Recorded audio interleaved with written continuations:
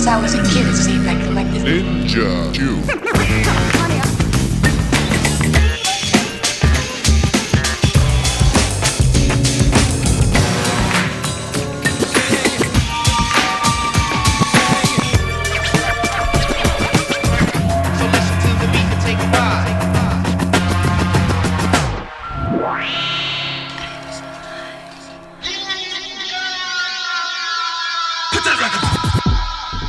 You just put the needle on a really unique record album.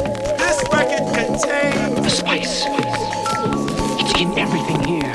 Dance while the record spins. I think we got a hit record. Oh yeah? The record is over. Oh, it's the worst record I've ever heard in my life.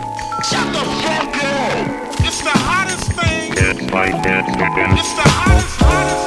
Hello listeners and welcome to another episode of the Ninja Tune podcast. I'm Dexter, your host as usual, and today I have the pleasure of being joined by the one and only Mr. Luke Vibert. Hello. So Luke, you are a man of many aliases, but today you've got your Wagon Christ costume on, and we're going to be discussing your brand new album, Tomorrow, which will be available via Ninja Tune from the 14th of March.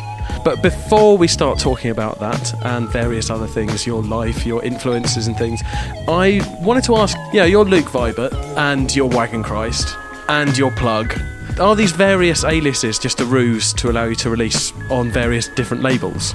Yeah, it did start off a bit differently, I think, especially Plug, which was the first kind of other alias I had. I think I was just Wagon Christ at first, so it feels really nice to be Wagon Christ again. It's been a while, and it just about still fits the costume, the Wagon Christ costume. But Plug, I think, because all my friends really hated drum and bass at that point, and were really mean to me, saying, "Oh, what are you making that for? It's rubbish, it's for kids." And because they sort of thought of it as just even worse rave music, like sped up, stupidly pointless music. And I was trying to explain, no, it's like, you listen to the bass line, it's half time, no, it's really good. But they just weren't having any of it, including Aphex and all those lot who did eventually totally get into it. But for a couple of years I was out on a limb, and they were even anti-breaks altogether, any break beats. They'd gone into a real drum machine phase. So I had this weird worldview that nobody really liked jungle, or at least nobody liked me. So I thought I'd better come up with a different name, because I didn't want to put off all the kind of Wagon Christ people that liked that. So I thought, I can't be Wagon Christ. I didn't want to be Luke Vibert for some reason. I think I was a bit scared of being my own name at that point. So that was the first one, Plug. It just seemed like a good thing to do, really. We're about to get ready to do what we've been doing all this time.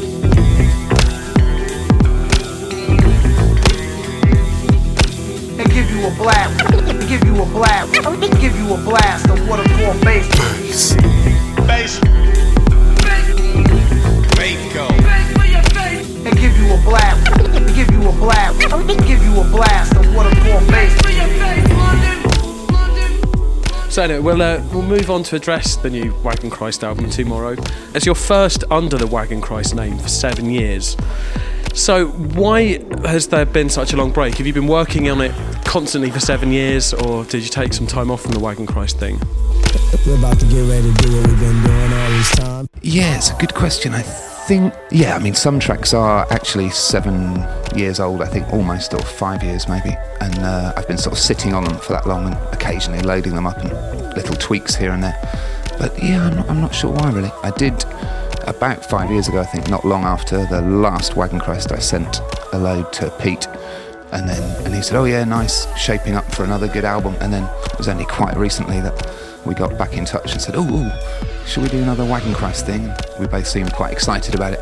But I'm not sure what happened in between. Probably mainly kids, I suppose, for me. Just kind of forget about more of the music making business half the time. I've still been constantly making stuff on the side, so it was good really having that big gap, because I think I've chosen like a really nice load of tracks with Pete and the Ninja team. Hopefully we've got all the best ones from the last few years. Right, let's fire a bullet, Scarface. Is it a scarf? It's a beard. Do you want heavy? I said, do you want heavy? We'll give you heavy. And this is the way. And this is the way. And this is the way. We rock the house. We rock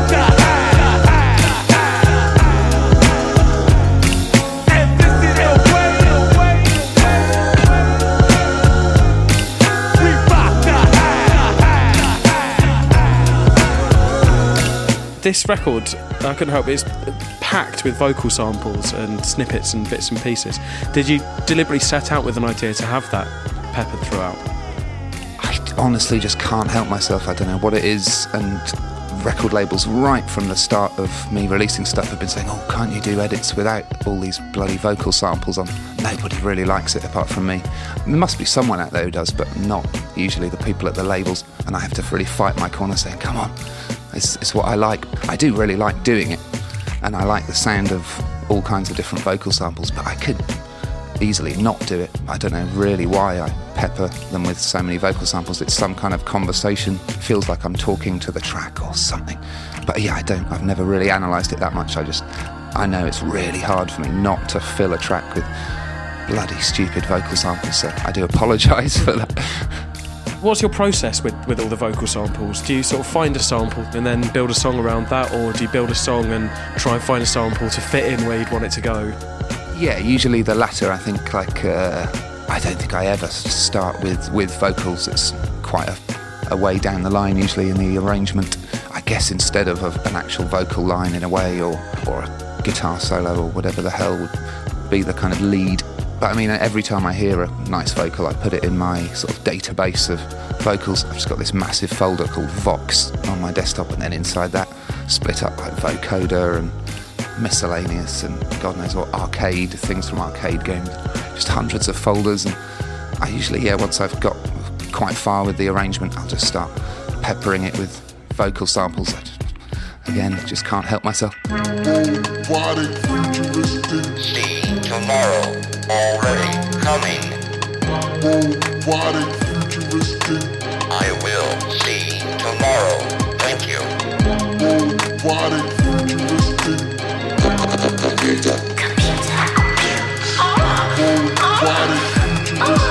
Get on the dance floor. Get on it. I want you. Do you have a favourite track on the new one? One of the oldest ones was the title track, Tomorrow. And that sort of, I still like that after maybe 6 or 7 years or however long it's been. So I guess that must be one favourite. And I can't really tell with the newer ones, like maybe Manalize This. That was only from about maybe 6 months ago or something. It's one of the more recent ones. I think I really like it, but I never really make up my mind until a couple of years at least. And if I still like it then, I think, oh yeah, that must be a good one. Get on the dance floor. Get Marshall. Get nasty. Get on it. Get up and go. I also really like Mr. Mukatsuku. Yeah, who is he? The name came from this wicked girl I hung out with, a Japanese girl called Misat, and she used to get really annoyed with me for some reason, I think only when she was drunk, because I'm a bit of a sort of piss taker, and I'd make jokes with her, and she'd say, oh, Mukatsuku ne, which means, oh, you're so annoying. So I said, yeah, I'm Mr. Mukatsuku, and she really hated it, and said, no, not Mr. Mukatsuku, bad name, and I just thought it would kind of wind her up to call a track on the album Mr. Mukatsuku. Welcome aboard, Captain. Hello, Commander. Ladies and gentlemen, we've got a new champion. Ladies and gentlemen. Ladies and gentlemen. Ladies and gentlemen. Ladies and gentlemen. Here we go. You like that? Let the bass go. And now a tune that never loses favor. Straight into the heart of the future. Star.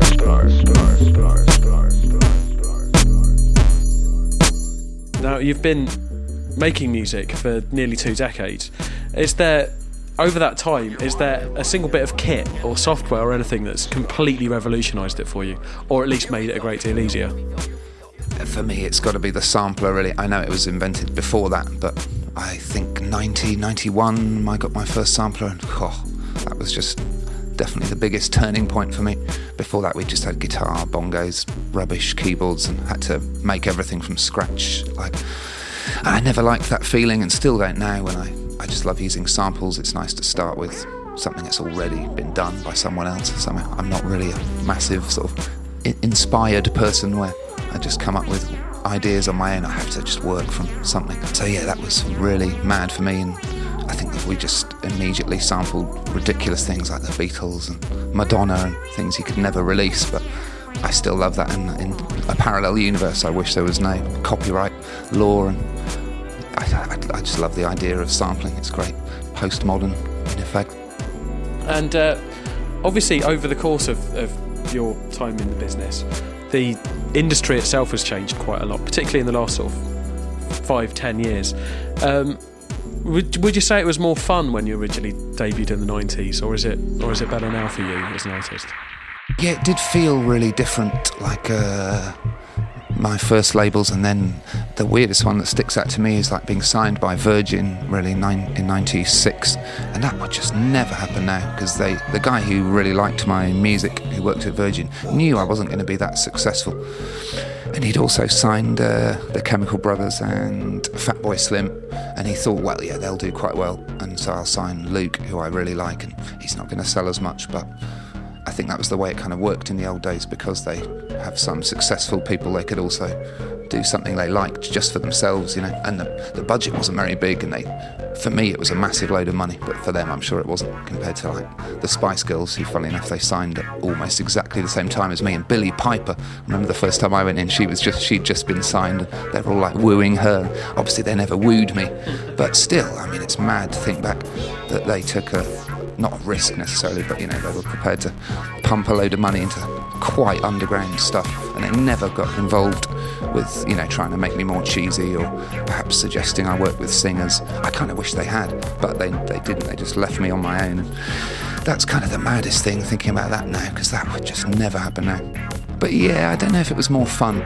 I mean, I was really lucky because I was written about, I think because electronic music in the UK and everywhere else probably was quite new at that point, or at least new for indie white kids kind of to get into, when I was just at that point, and I had loads of press like 94, 95, 96. I was nearly always in NME or Melody Maker or whatever.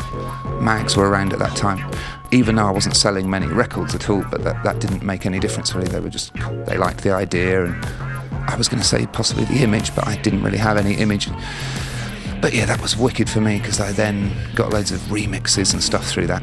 People thought disproportionately, I think, that I must be quite popular if I was always in the NME and maybe successful even. So I'd get all these mad remix offers from whoever, Nine Inch Nails, and I got 10 grand, I think, just for one 9 Inch Nails mix, and that would never happen now, you know. Now I'm scraping to make 10 grand a year. It's like, bloody hell. So it was a wicked time. It was kind of the end of days for certain things.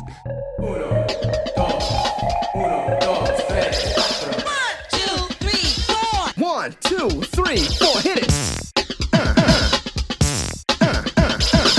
Let the bass kick. I like to hear a new beat. Okay, you got it. All right, fine. We'll just edit that last piece, right? I'm gonna take the mic.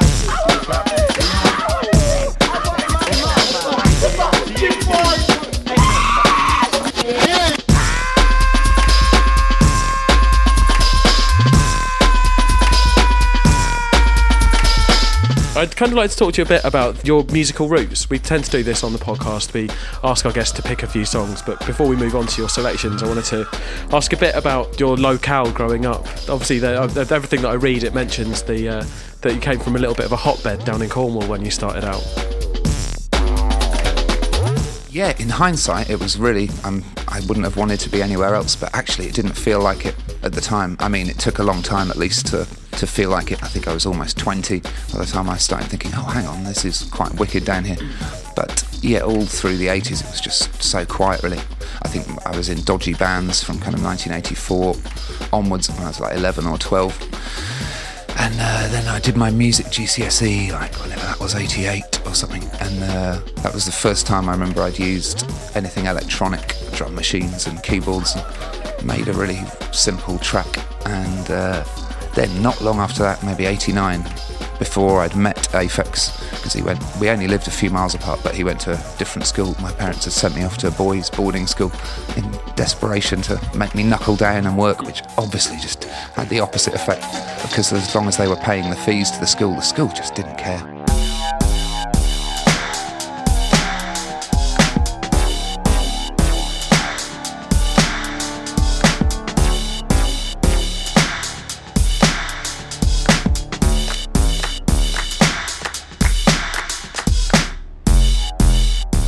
heard a tape of Aphex stuff, and we couldn't believe he was from just down the road, but it sounded really alien and new kind of music.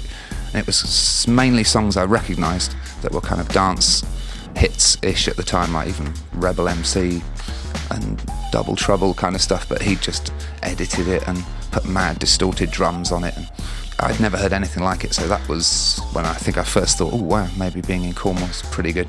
And then he started doing well, kind of became Aphex, I think, in like 1990, and from then on it was him, me, Tom Middleton, Grant, who started Reflex, and it did feel like a really nice little scene down there at that point.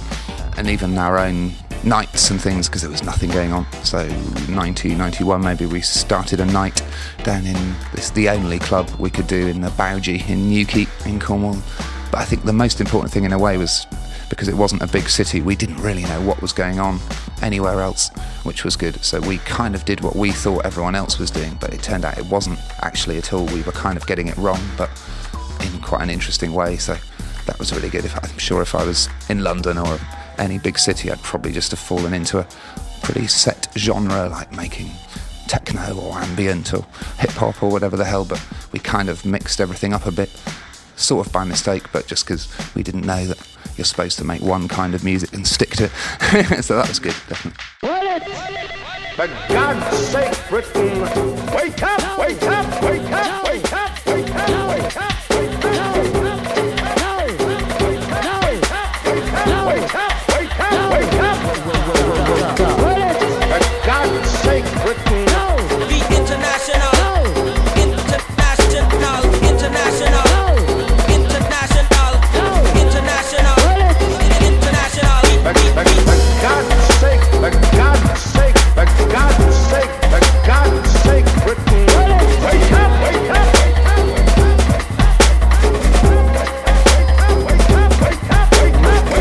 After you'd sort of first heard this crazy music being made down the road, what was the step from there into your music and you becoming an artist in your own right?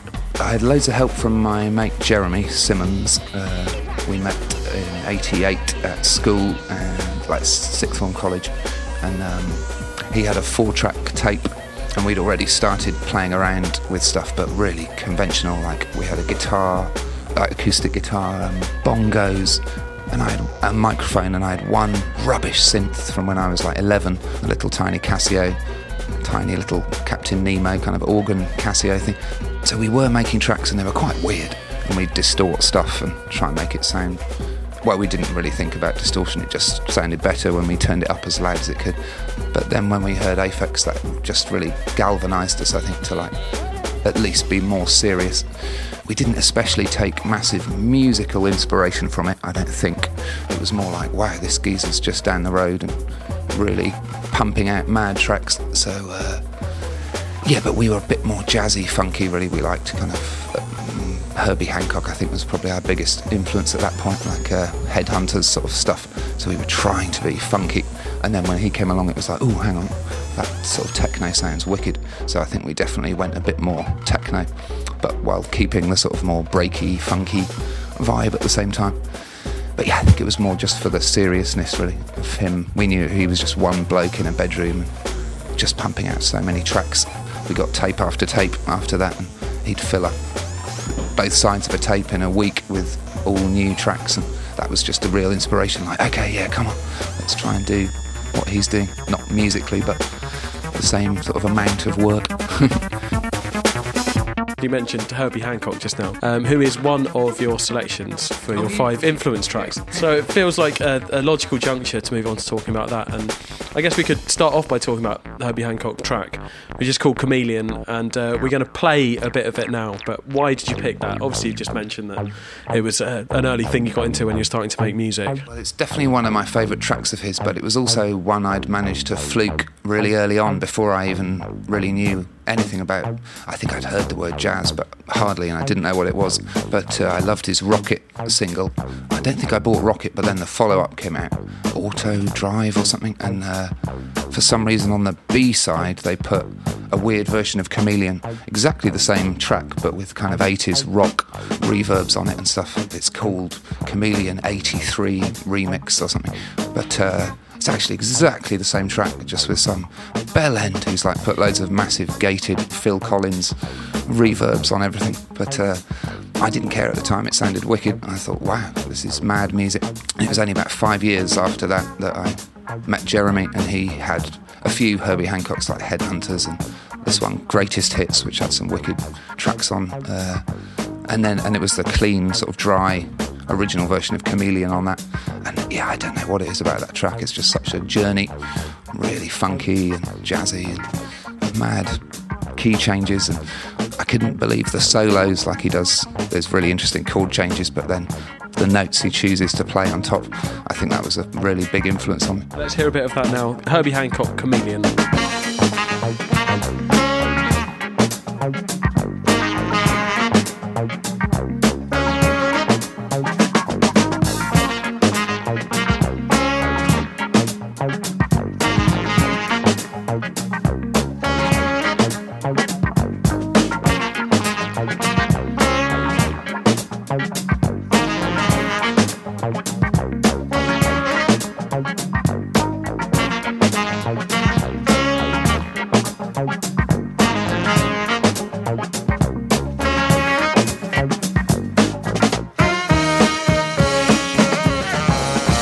So that was Chameleon by Herbie Hancock, as selected by Luke Vibert, our guest today, or Wagon Christ, of course, as he should be known for this afternoon at least, and probably the next couple of months. So your next selection, I think we're going to move on to Adam and the Ants. You've picked Car Trouble Part 1. What is it about that one that makes you want to play it out to the audience now? It could almost be anyone off that Dirk Wears White Socks album, but yeah, I don't know what it is about that one. Something about the melody, again, in a way, the mad melody he hears with the chords. The chords are weird enough in that track, but the tune that he chooses to sing on top is just, I don't think anyone else in the world would ever choose to sing those notes. I got a pizza-like complexion, bright green socks. I am the happy little face from the charity box, but you don't look in my direction. You always look away. We thank the Lord God above. You are not on my way. I woke up right in the middle of a horrible dream. Yes, I woke up. So yeah, the next choice that you gave me is a song called Something in the Water Does Not Compute by Prince. It's another excellent choice. Do you want to tell us a little bit about that one? Yeah, I mean, I love Prince generally. I can't really say love in the present tense, but yeah, for a while he could do no wrong at all for me. And I was lucky that my dad had managed to see him actually when he was supporting the Rolling Stones in 1979 or something. My dad had gone up to see him and had come back like, oh, the Rolling Stones were shit, but this guy Prince was amazing, even though he'd basically got booed off the stage because he was in his dirty mind phase and wearing pants and suspenders and whatever. But my dad loved him, and from then on I'd hear him quite a lot. I think 1999 was the first album I really got into. Some people tell me I got great legs. Can't figure out why you make me beg. Does not compute. Does not compute. You think it's special, well, so do I. Why do special will it make me cry? Does not compute. It does not compute. Must be something in the water they drink. It's been the same with every girl I've had. Must be something in the water they drink. Why else would a woman wanna treat a man so bad?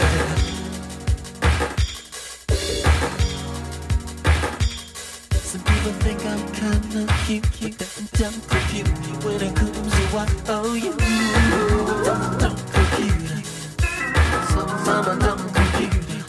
What's the hater? What's the scare? Guess you think I'm just another one of your friends. Dumb computer.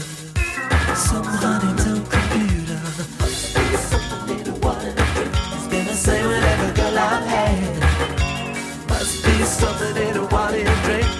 Why else would a woman wanna treat a man so bad? So that was Something in the Water Does Not Compute by Prince. Now your next choice It's sort of, I'm starting to see a through line, especially in what you're saying. And the next song, which is In the Army Now by Art of Noise, it totally makes sense why that would have appealed to you. Do you want to explain to us why? It's a weird one, that Art of Noise one. I didn't know anything about the music. It was just a real mad fluke where you could almost say if you're a ponce, like, it was somehow I was meant to buy that record or something like Fate, but it was just really cheap. I remember in Woolies in Redruth in Cornwall, and it was just in their sale, and I really liked the cover, and it was ZTT record label, which obviously I'd never heard of. I think it was even the first thing they'd put out, but it just looked wicked and not like my dad's records, because he was more like Jimi Hendrix and whatever, and was always the artist on the cover. This one was like, oh, that's a weird looking record. God knows what it said on the cover, like, some sounds reach you even though you can't hear them or something. And it just kind of intrigued me as a kid, and that sort of carried over into the music. I did really like it, but I wasn't that critical at that point, so I just put it on anyway, even if I didn't like it. It was one of the few records I had. But In the Army Now, that really affected me. The Army Now, the Army Now, Army Now, Army Now, Army Now, now, now, now, now, now, now, now.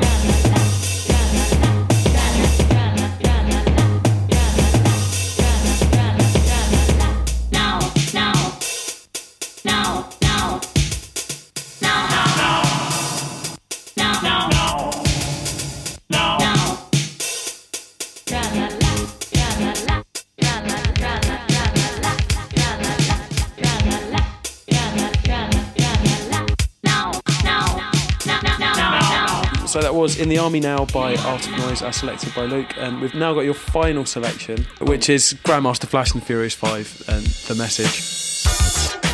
The song speaks for itself, I think, in a lot of ways, but why that, of all the songs ever, was what is it about that influenced you? Well, partly the time that it was at, it seemed really different and new. I really liked the music. I loved the words. I'd never heard anything like that. Although I think in a way we were sort of primed more in England for rap, like Ian Jury and a few other things like that. I really liked as a kid. So it kind of slotted into what I liked anyway, but just sounded really cool and hard to describe. And I still love it now. It's like a jungle sometimes. It makes me wonder how I keep from going under. It's like a jungle sometimes. It makes me wonder how I keep from going under.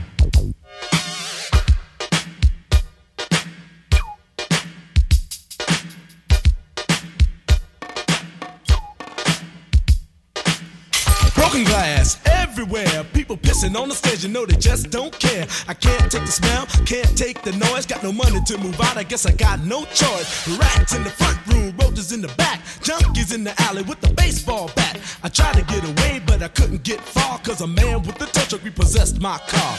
Don't push me, cause I'm close to the edge. I'm trying not to lose my head. It's like a jungle sometimes. It makes me wonder how I keep from going under. So that was The Message by Grandmaster Flash, as selected by Luke, and we've already heard bits and bobs from Herbie Hancock and Adam and the Ants and Prince and Art of Noise. So yeah, listening to those influences and talking to you about what they've meant to you and a little bit about your career. The final question to wrap things up, I wanted to ask, have you got any new collaborations or even aliases on the horizon that you're looking to launch? Funnily enough, in the last, 3 or 4 years, I've been making early 90s garagey sort of stuff, like massive Todd Terry fan that I am. Basically ripping him off but making it a bit more dirty and ravey and something or other, but not speed garage. It's like strictly 120 to maybe 125 BPM. But yeah, I thought I'd better come up with a new name for that. Maybe I was thinking lukewarm, a loss for anything else. But yeah, I think that would have to be, they'd have to be all grouped together really, those tracks, because they sound really not really like me, and they work together with each other but not with any other kind of music I make. So yeah, that at some point I've got to do that. I've made about 20 of them now, so enough for an album. Brilliant. Well, thanks very much for joining me. I look forward to doing a lukewarm podcast when that one finally rolls around. But yeah, thanks very much. It's been great to meet you.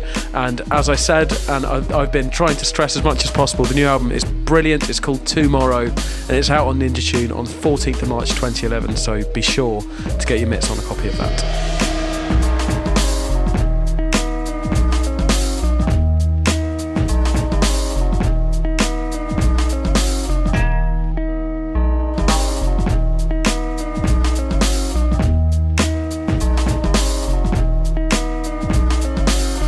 So coming up next, we've got a selection of our most exciting new releases coming out of the New Tune offices in the next month or two.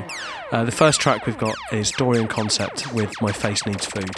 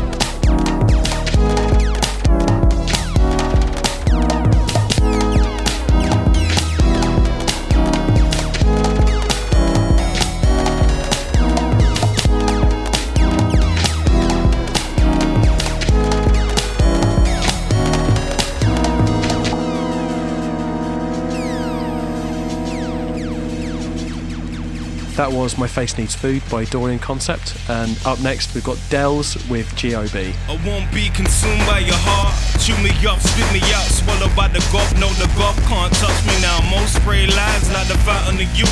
I base this on truths, distort the view. And would I be here if she kept my cue? A young teen father, searching for a miracle. A fallen star of a wish that would get me through these digitized times where they lie so pitiful. Cut the cord umbilical, it's time to leave my hometown.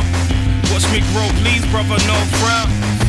Sometimes I feel like I'm melting, like I just blew my brains out. Blow, blow, blow, that's the way down. But I'm trying to stay up there, lusting for life for those that are not tears.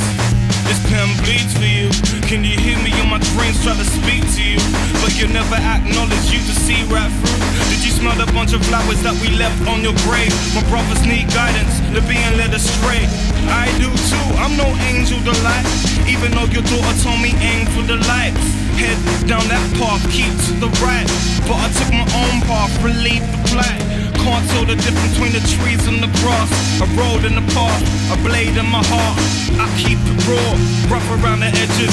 Fuck striving for perfection, pen and Led Zeppelin. My mind's a deadly weapon, kill them in a millisecond. Untouched by my words, though I never even met them. Relax, let the soul set in. They'll signing out, see you on the next setting. Long. That was Dells with G.O.B. on the Ninja Tune podcast. And up next, got a tune from Daedalus, who's a forthcoming guest on the Ninja Tune podcast. And the track is called Tailor Made, and this is the Toki Monster remix.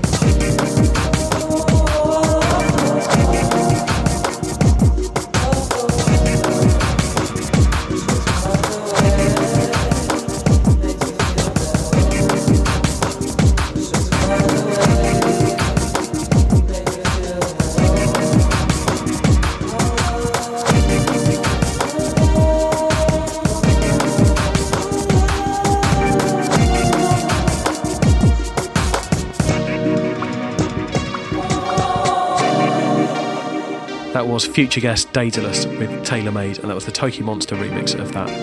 Up next, we've got Stateless with Assassinations, and this is the Faulty DL remix.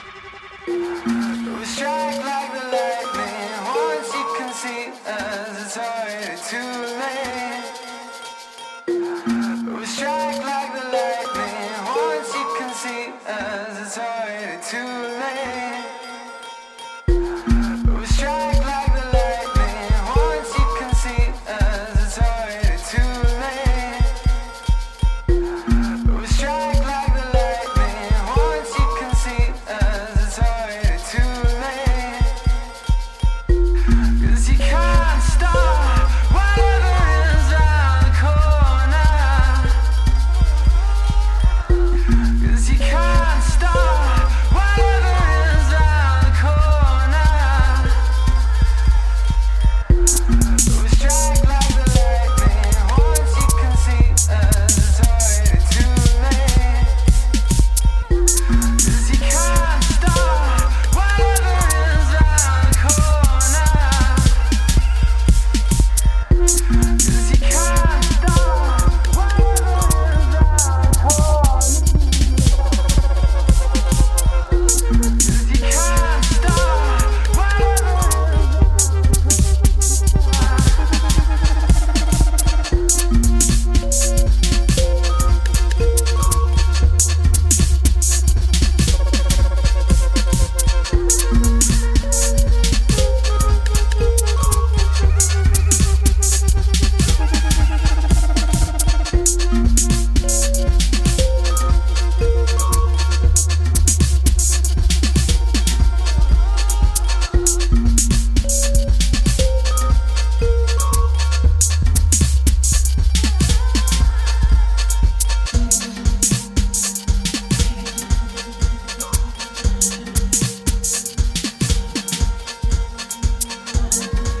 That was the Faulty DL remix of Assassinations by Stateless, and finally we've got Amika with Count Backwards.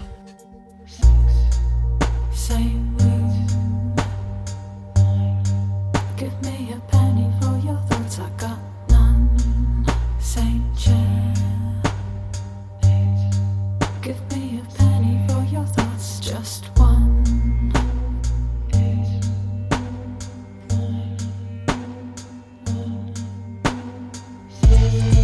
But if you won't calm down, come backwards. But the numbers never come forward. I plan on turning back, but I can't say no. Was leaving from the start. I plan to swap your pennies for my thoughts one day. I'm counting backwards till then.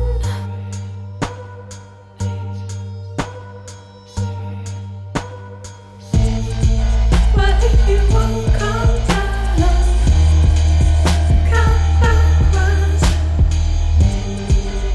Count the numbers till they head forward.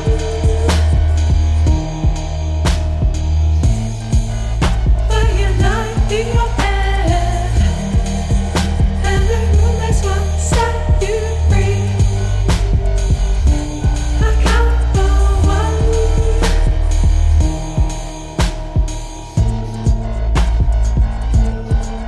Same room.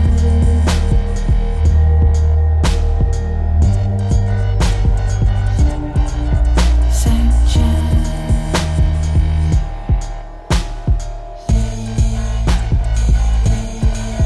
Same room.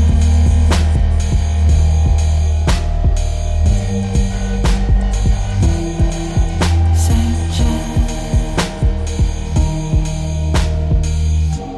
That was Count Backwards from Amika, and that was the final tune of this episode of the Ninja Tune podcast. Thanks very much for downloading it and having a listen. Thanks very much to Darren for producing this podcast. Thanks to Luke Vibert for coming and joining me for the chat earlier. I've been Dexter, your host. So yeah, all that remains is have a nice time until the next one.